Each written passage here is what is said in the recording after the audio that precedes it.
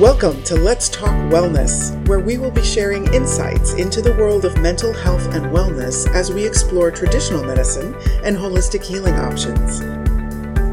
It's time to have new conversations about mental health. Join Mara James, the founder and CEO of the Hugs for Life Healing Center, as she guides us along this journey. And now, let's talk wellness.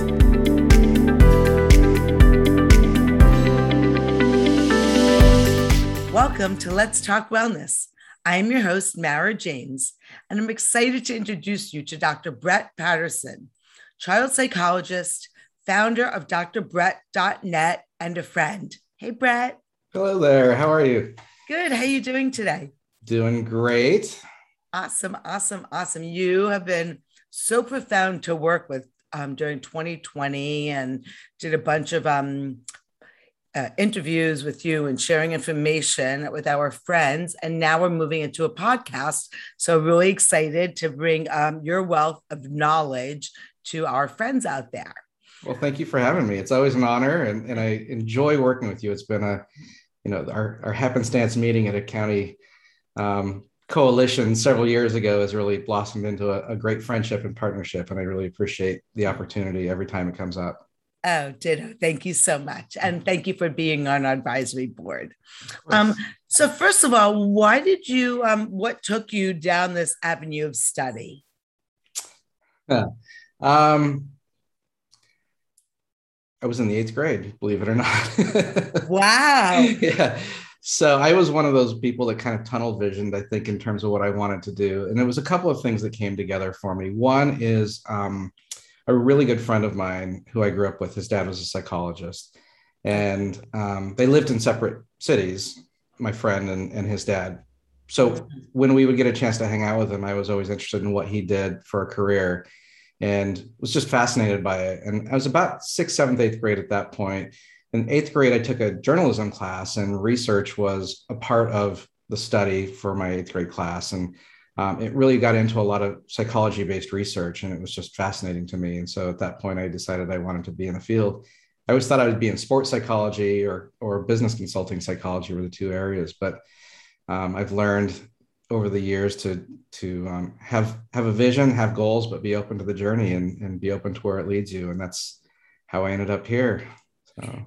And at what point did you realize that you wanted to work particularly, I guess, with children and parents and families?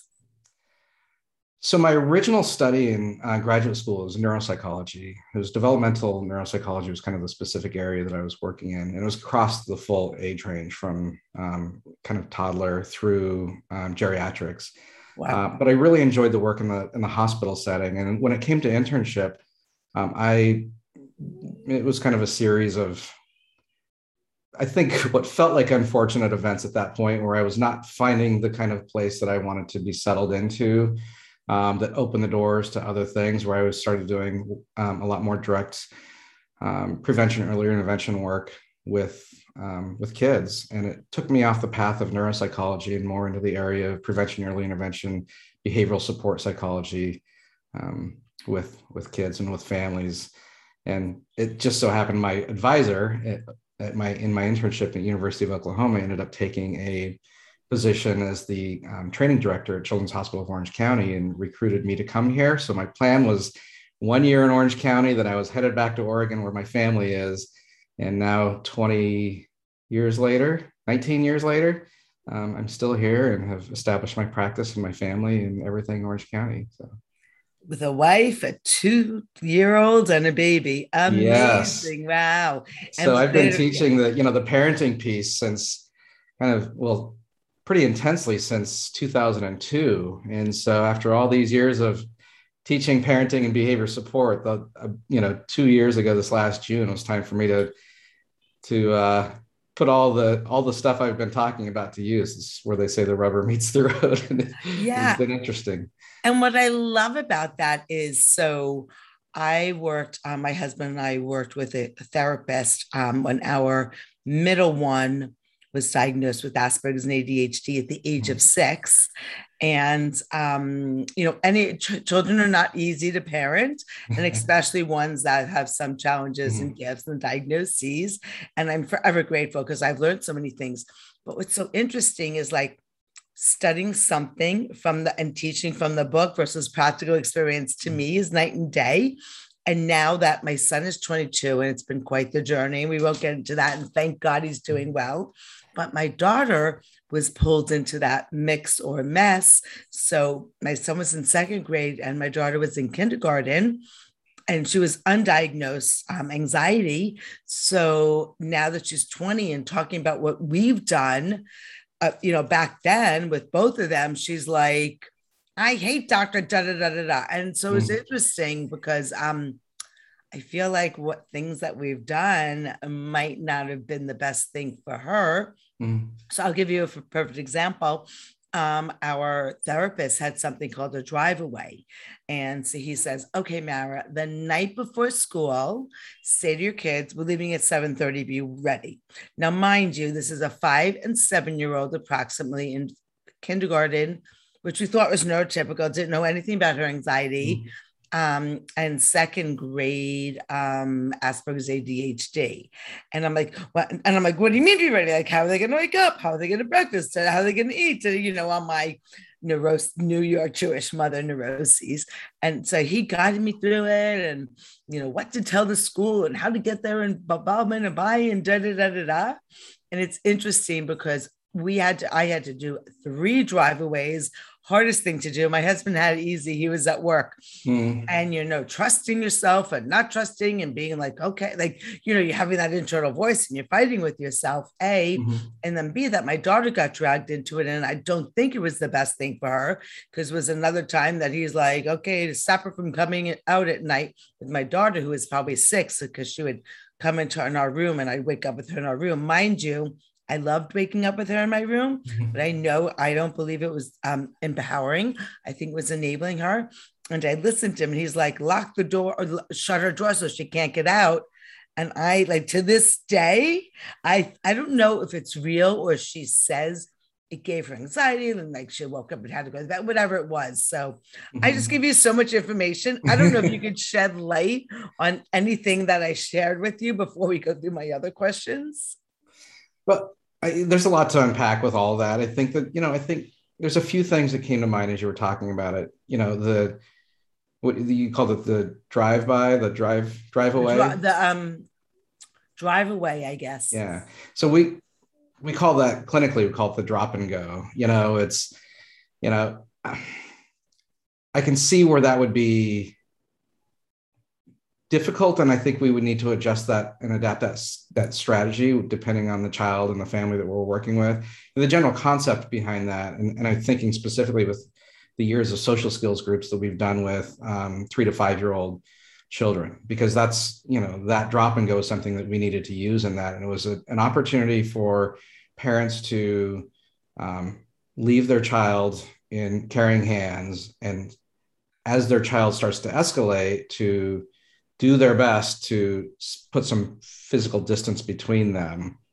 Now it increases the anxiety, the stranger anxiety, the separation anxiety, and those are all pretty normal things.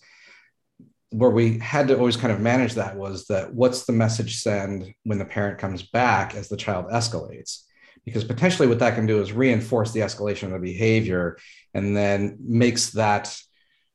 potentially makes the tantruming type of behavior around the separation worse, because it's being reinforced by that. So, but it wasn't just a drop and go. I think when we were working with families, it was not just come in and just leave them at the door and turn and walk away and ignore your child. It was always the preparation. It's always about the front loading.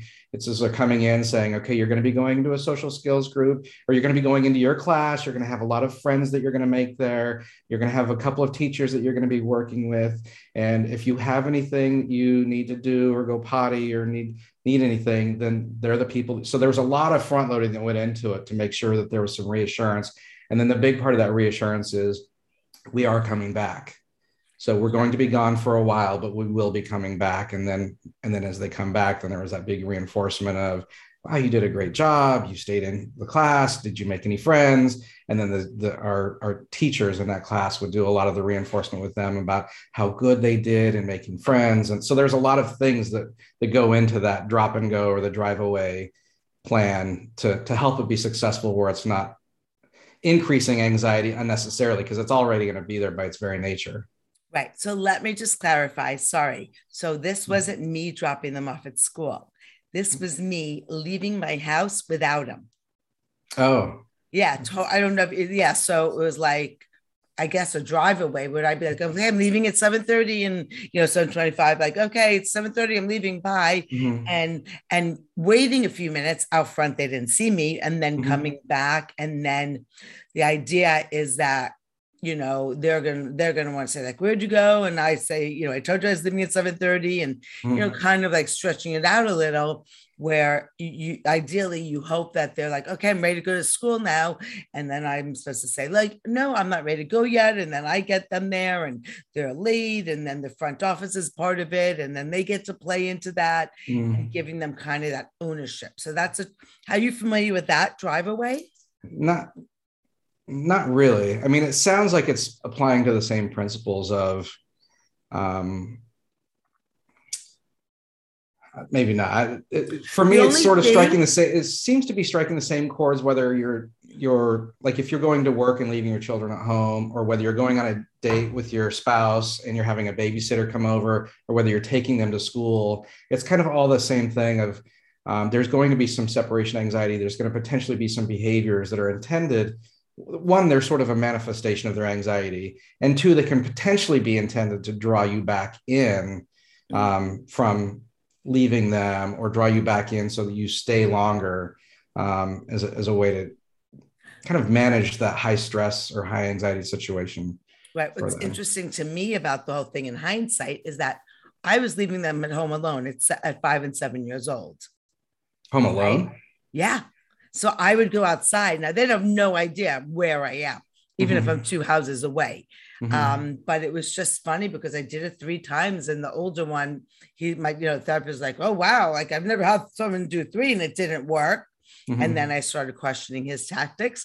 And with my first one, like, who knew, like, the anxiety, it was, increasing. But yeah, so this one, I was leaving them.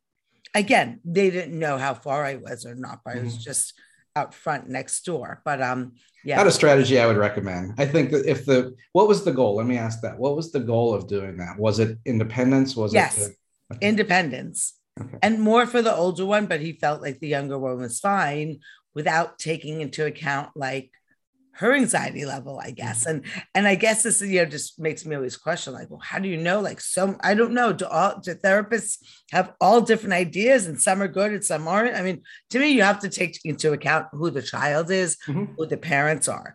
But are all therapists taught the same techniques? I think many therapists, or most therapists, are taught the same principles. I think that it's the way we apply those principles is where there can be some variations in techniques. There's a pretty broad range of the technique. There's a broad range of principles too, but we try to have them all rooted in, like, the basics. So for me, I'm a behaviorist, a cognitive behaviorist, and so that is really strongly rooted in decades and decades of research. And if you look at just at the behavioral component alone, it's all pretty much rooted in applied behavior analysis. And so you're looking at, the equation of behaviors, the antecedent behavior consequence that results or that leads to or satisfies some sort of motivation. So then the next time that antecedent or trigger rolls around, then they're likely to act in the same way, hoping for the same outcome to meet the same need. I mean, that's behaviorism. That's a semester's worth of behaviorism in 20 seconds. So that principle is very sound. It's very, it's really kind of the gold standard for behavioral psychology, that everything primarily emanates from. But the strategies people use around those principles can vary greatly. And so, and then there's just, I think with every profession, there's sometimes people that don't necessarily need to be doing what they're doing. Oh, yeah. Oops, sorry about my dogs. But I would love to interview you in a couple of years to see how your teachings and your parenting either align or not. That's all. Not, yeah, that'd be really fun. Yeah. So tell us about drbrett.net. So, as I moved into the prevention, early intervention area of practice and my kind of professional expertise, it was really strongly rooted in education-based services first. It's really around, the teach a person to fish type of model. The prevention early intervention is catching these things early, supporting the mental wellness of not just the children, but the families and the family system. And I feel like one of the best ways to do that is to provide an educational foundation for those families to help them understand sort of what to be looking for, early signs, early triggers, and then strategies for being able to manage those pieces. And so as I've worked with a program, it's a Chalk UCI collaborative called QUIDAR for Attention and Learning, that's now known as Child Behavior Pathways. It was really about parent education and support, and also teacher training and managing challenging behaviors in the classroom. Even though our focus and our identified clients are usually the children, the work that we're doing is with the parents and the adults and the caregivers, because they drive the change. And so in 2008, I believe, I started my private practice doing clinical work. And I wanted to build my private practice based on that same model that was education first. And so I opened my practice called Progressive Interventions. And I offered a parent education course as part of that for a lot of families who were coming in with behavioral issues. Then I would offer this class that I called the Behavior Compass Academy, or Behavior Compass Workshop for Parents. Over time, this thing has evolved where the course that I do for families and for teachers has become its own thing. And so I broke that off into what I now call the Behavior Compass Academy, which you can find online at behaviorcompassacademy.com. And so the evolution of this was, now I had my practice that was progressive interventions. It's the clinical work, it's the parent coaching, it's the therapy that I do with adolescents and adults. And then I have an education component that's primarily virtual and online.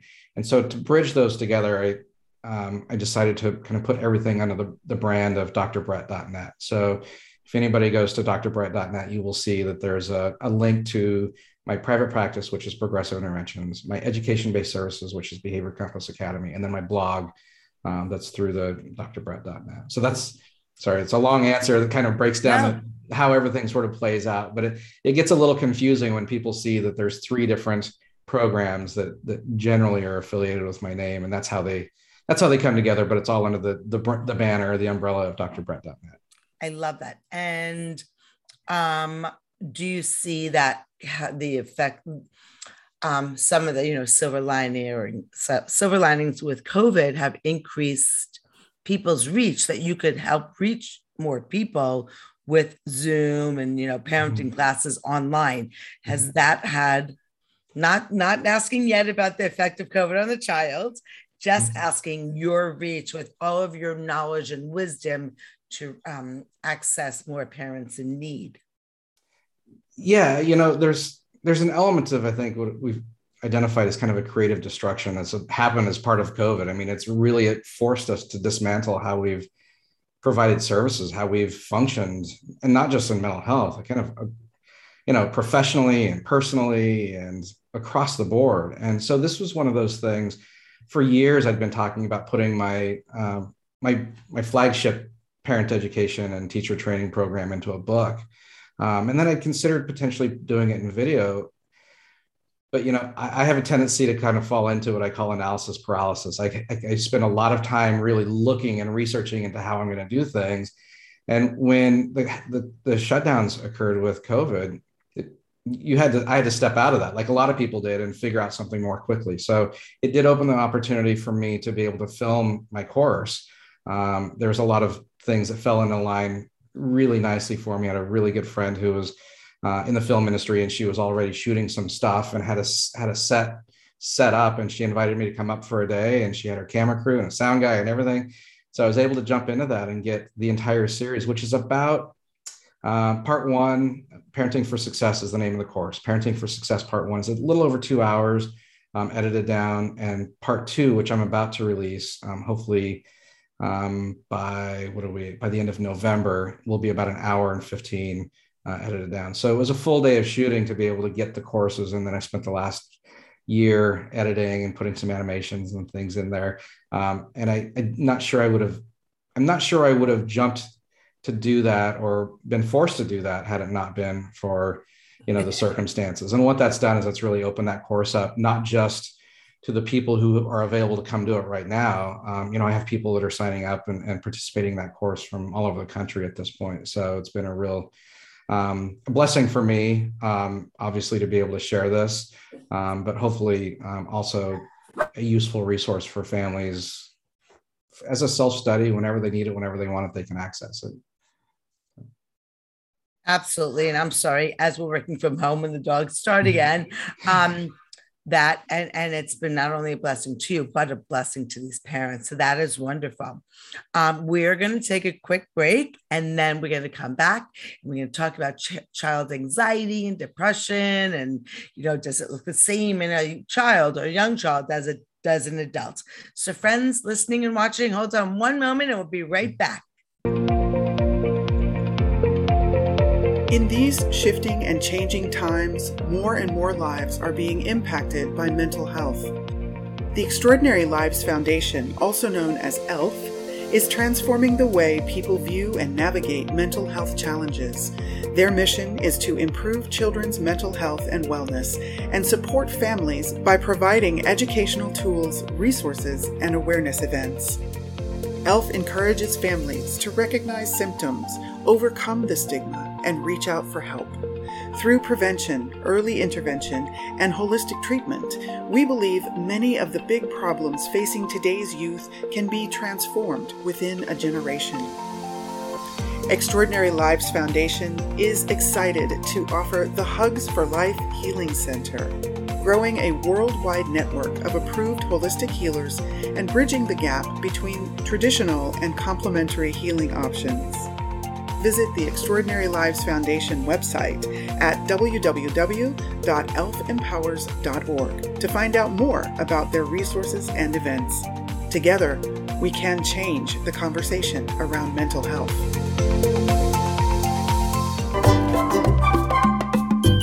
We hope that you're enjoying today's Let's Talk Wellness podcast. And if you have a topic that you would like us to explore, we would love to hear from you. Simply email us at info@elfempowers.org. That's info@elfempowers.org. And now, back to the show. Welcome to Let's Talk Wellness. I am your host, Mara James, and we're back today with Dr. Brett Patterson, child psychologist, founder of drbrett.net, and a dear friend of mine. Hi, Brett. Hello there. Okay, so our little children with big emotions. Mm-hmm. Gosh, if I knew you and I knew this when my kids were younger, whoa, how many headaches we could and sleepless nights we could have saved. Yeah. Yeah. Well, I don't know about that. I think the headaches and the sleepless nights, no matter who you are or how you parent, are always going to be a part of it, just because it is a natural part of parenting. You know what? I will tell you, one thing I was blessed with, because the universe knew I needed my sleep.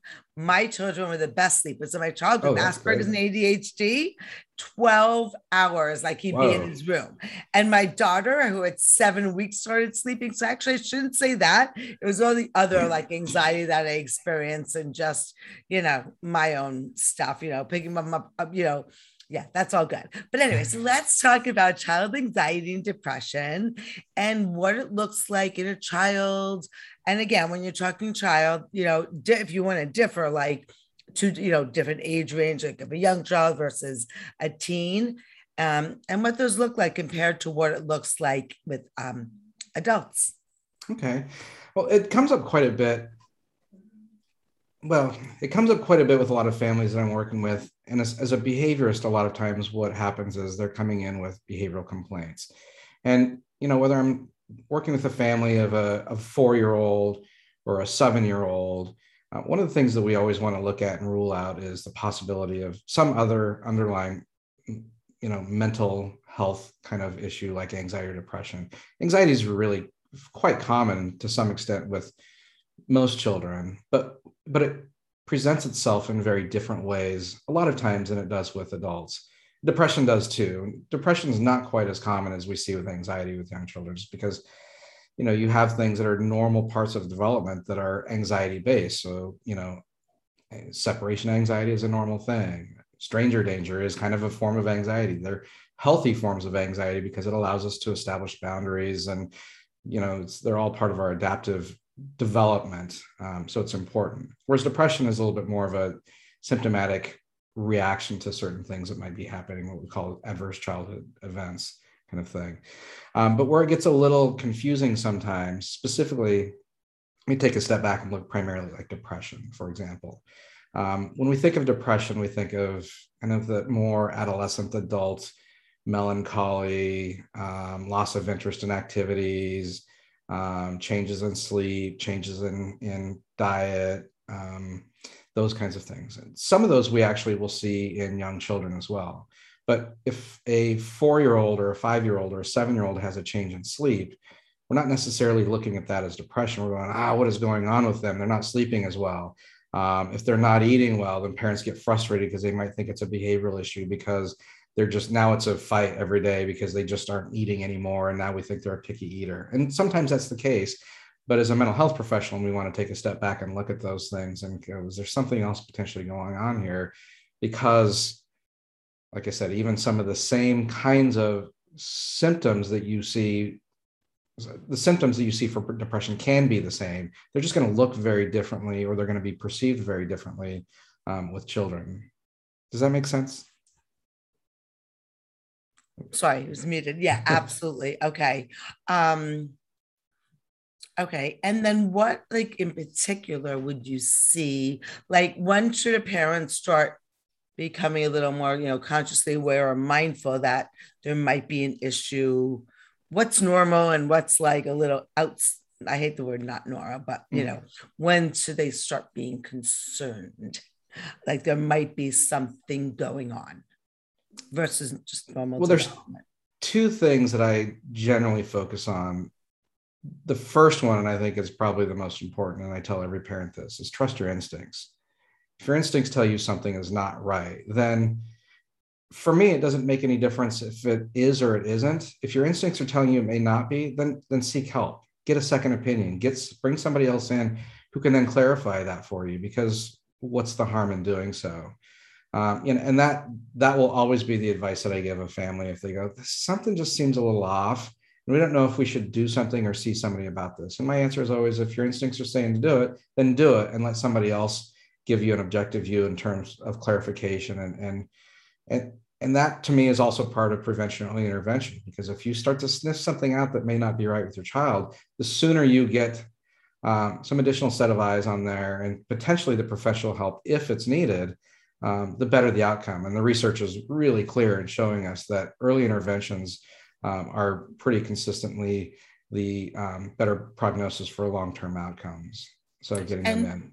Sure. I love that. And where exactly would someone go? Like, do they start with their pediatrician, or like, and I love what you said, like really trusting that gut, like trust the gut. Beautiful. So Mm-hmm. where would somebody go when they're like, something's going on here? We often recommend starting with the pediatrician. One of the reasons that I find that to be one of the more valuable starting points is because as a mental health provider, we always want to rule out anything that might be going on medically. And so for a pediatrician to be able to hear what the concerns and the symptoms are gives them a chance to rule those things out. And then they can really kind of be the point of triage and directing them into what could be or should be the next stage of treatment. That doesn't mean you're always going to get that recommendation. So,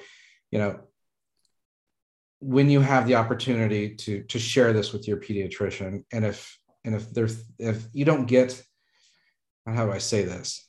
If you don't feel like you're being directed to the thing that is going to be helpful for you, or you don't feel like you have your questions answered or your concerns addressed, then maybe going to, say, a child psychologist. You can do pediatric psychiatry. It really kind of depends on what the problems are, and that's going to kind of triage you into the different areas. There's a lot of MFTs and masters, LCSWs, licensed clinical social, not social workers, but mental health providers. There's a range of people that you can go to if your concerns are behavioral or potentially mental health based.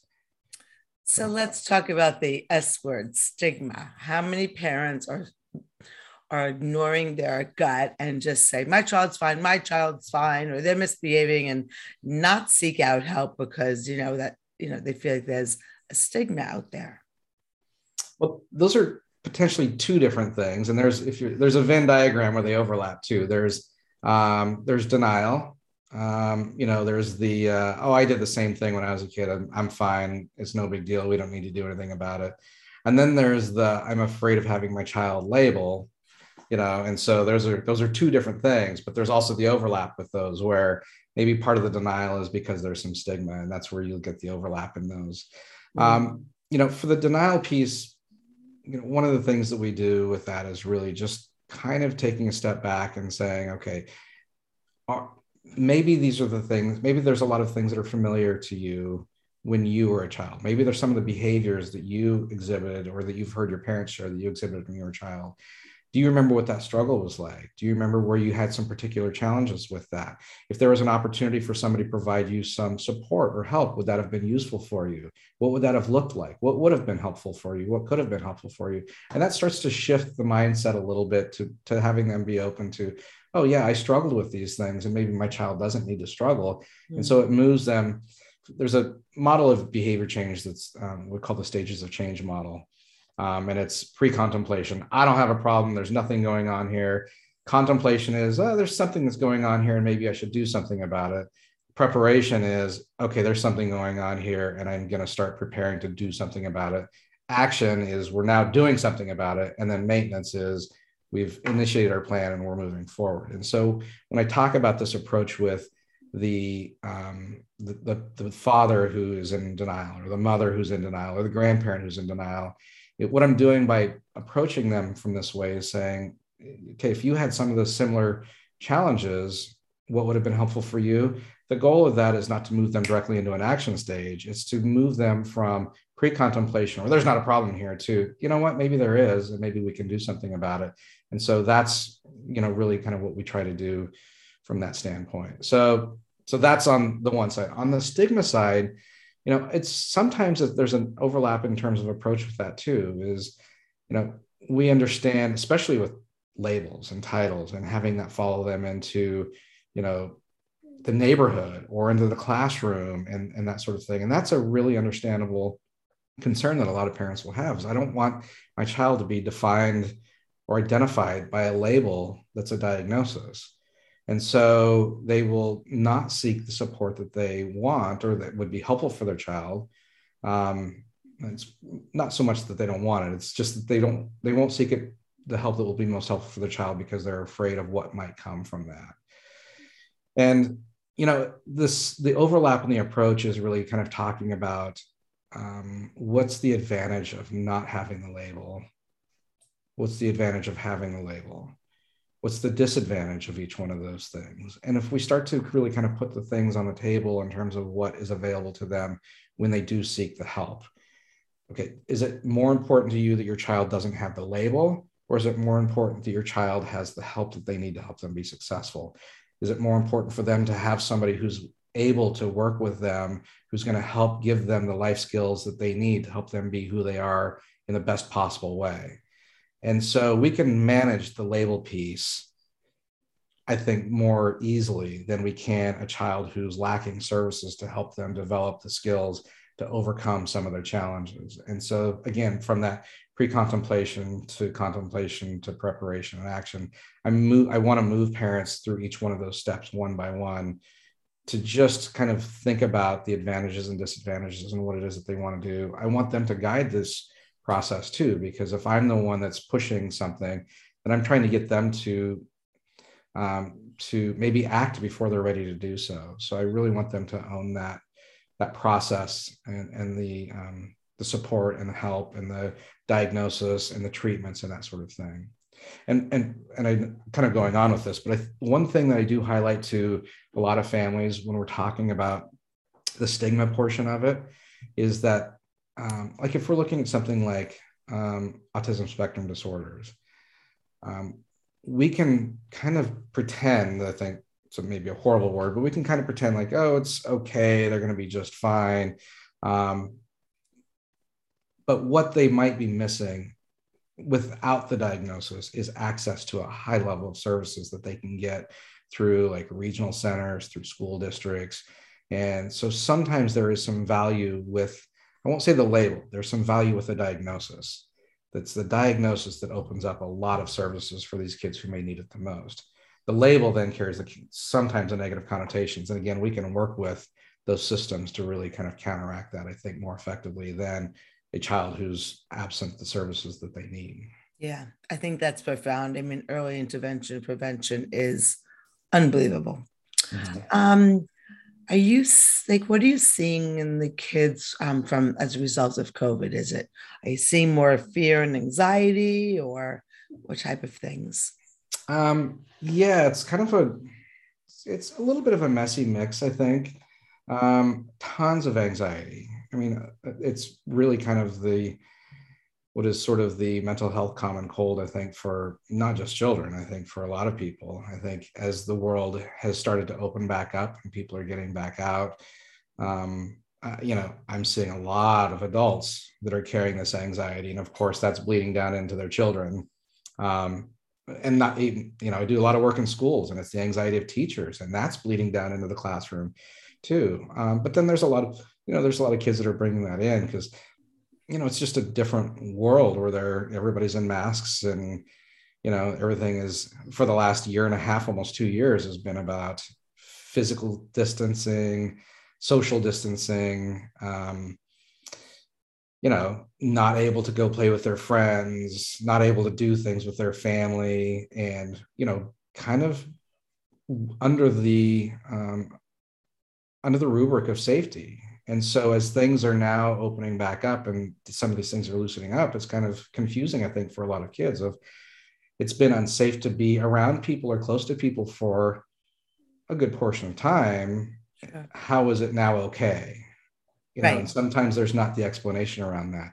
And especially because I do a lot of my work with families and with children kind of in that younger age range. Think about a 6-year-old.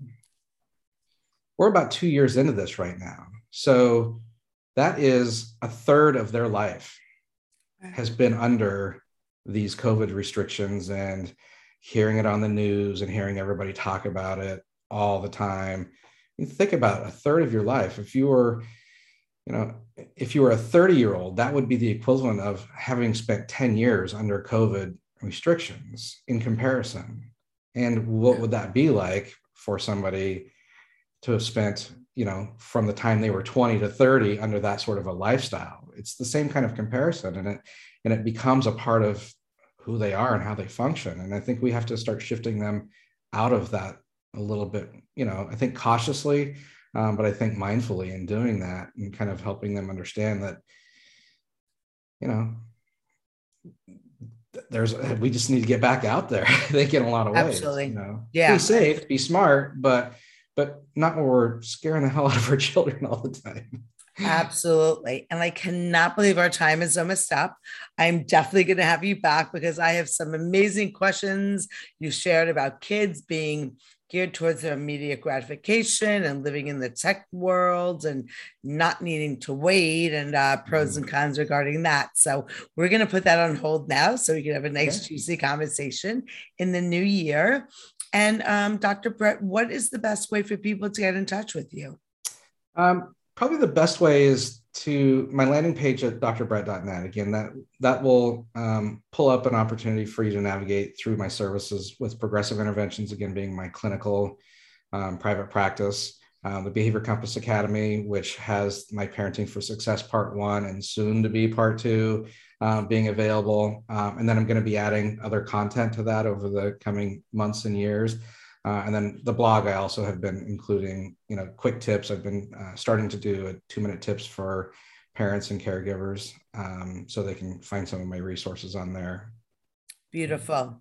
It has been such a pleasure chatting with you today. I want you to know, and everyone out there, that you are amazing. You are amazing. Thank you for joining us for this episode of Let's Talk Wellness. This podcast has been brought to you by the Hugs for Life Healing Center, a division of the Extraordinary Lives Foundation, a 501c3 nonprofit organization. If you would like to listen to more conversations like this, we invite you to subscribe to our mailing list at www.elfempowers.org to be notified when our weekly episodes are published. Thank you for joining us, and we look forward to bringing you our next conversation on Let's Talk Wellness.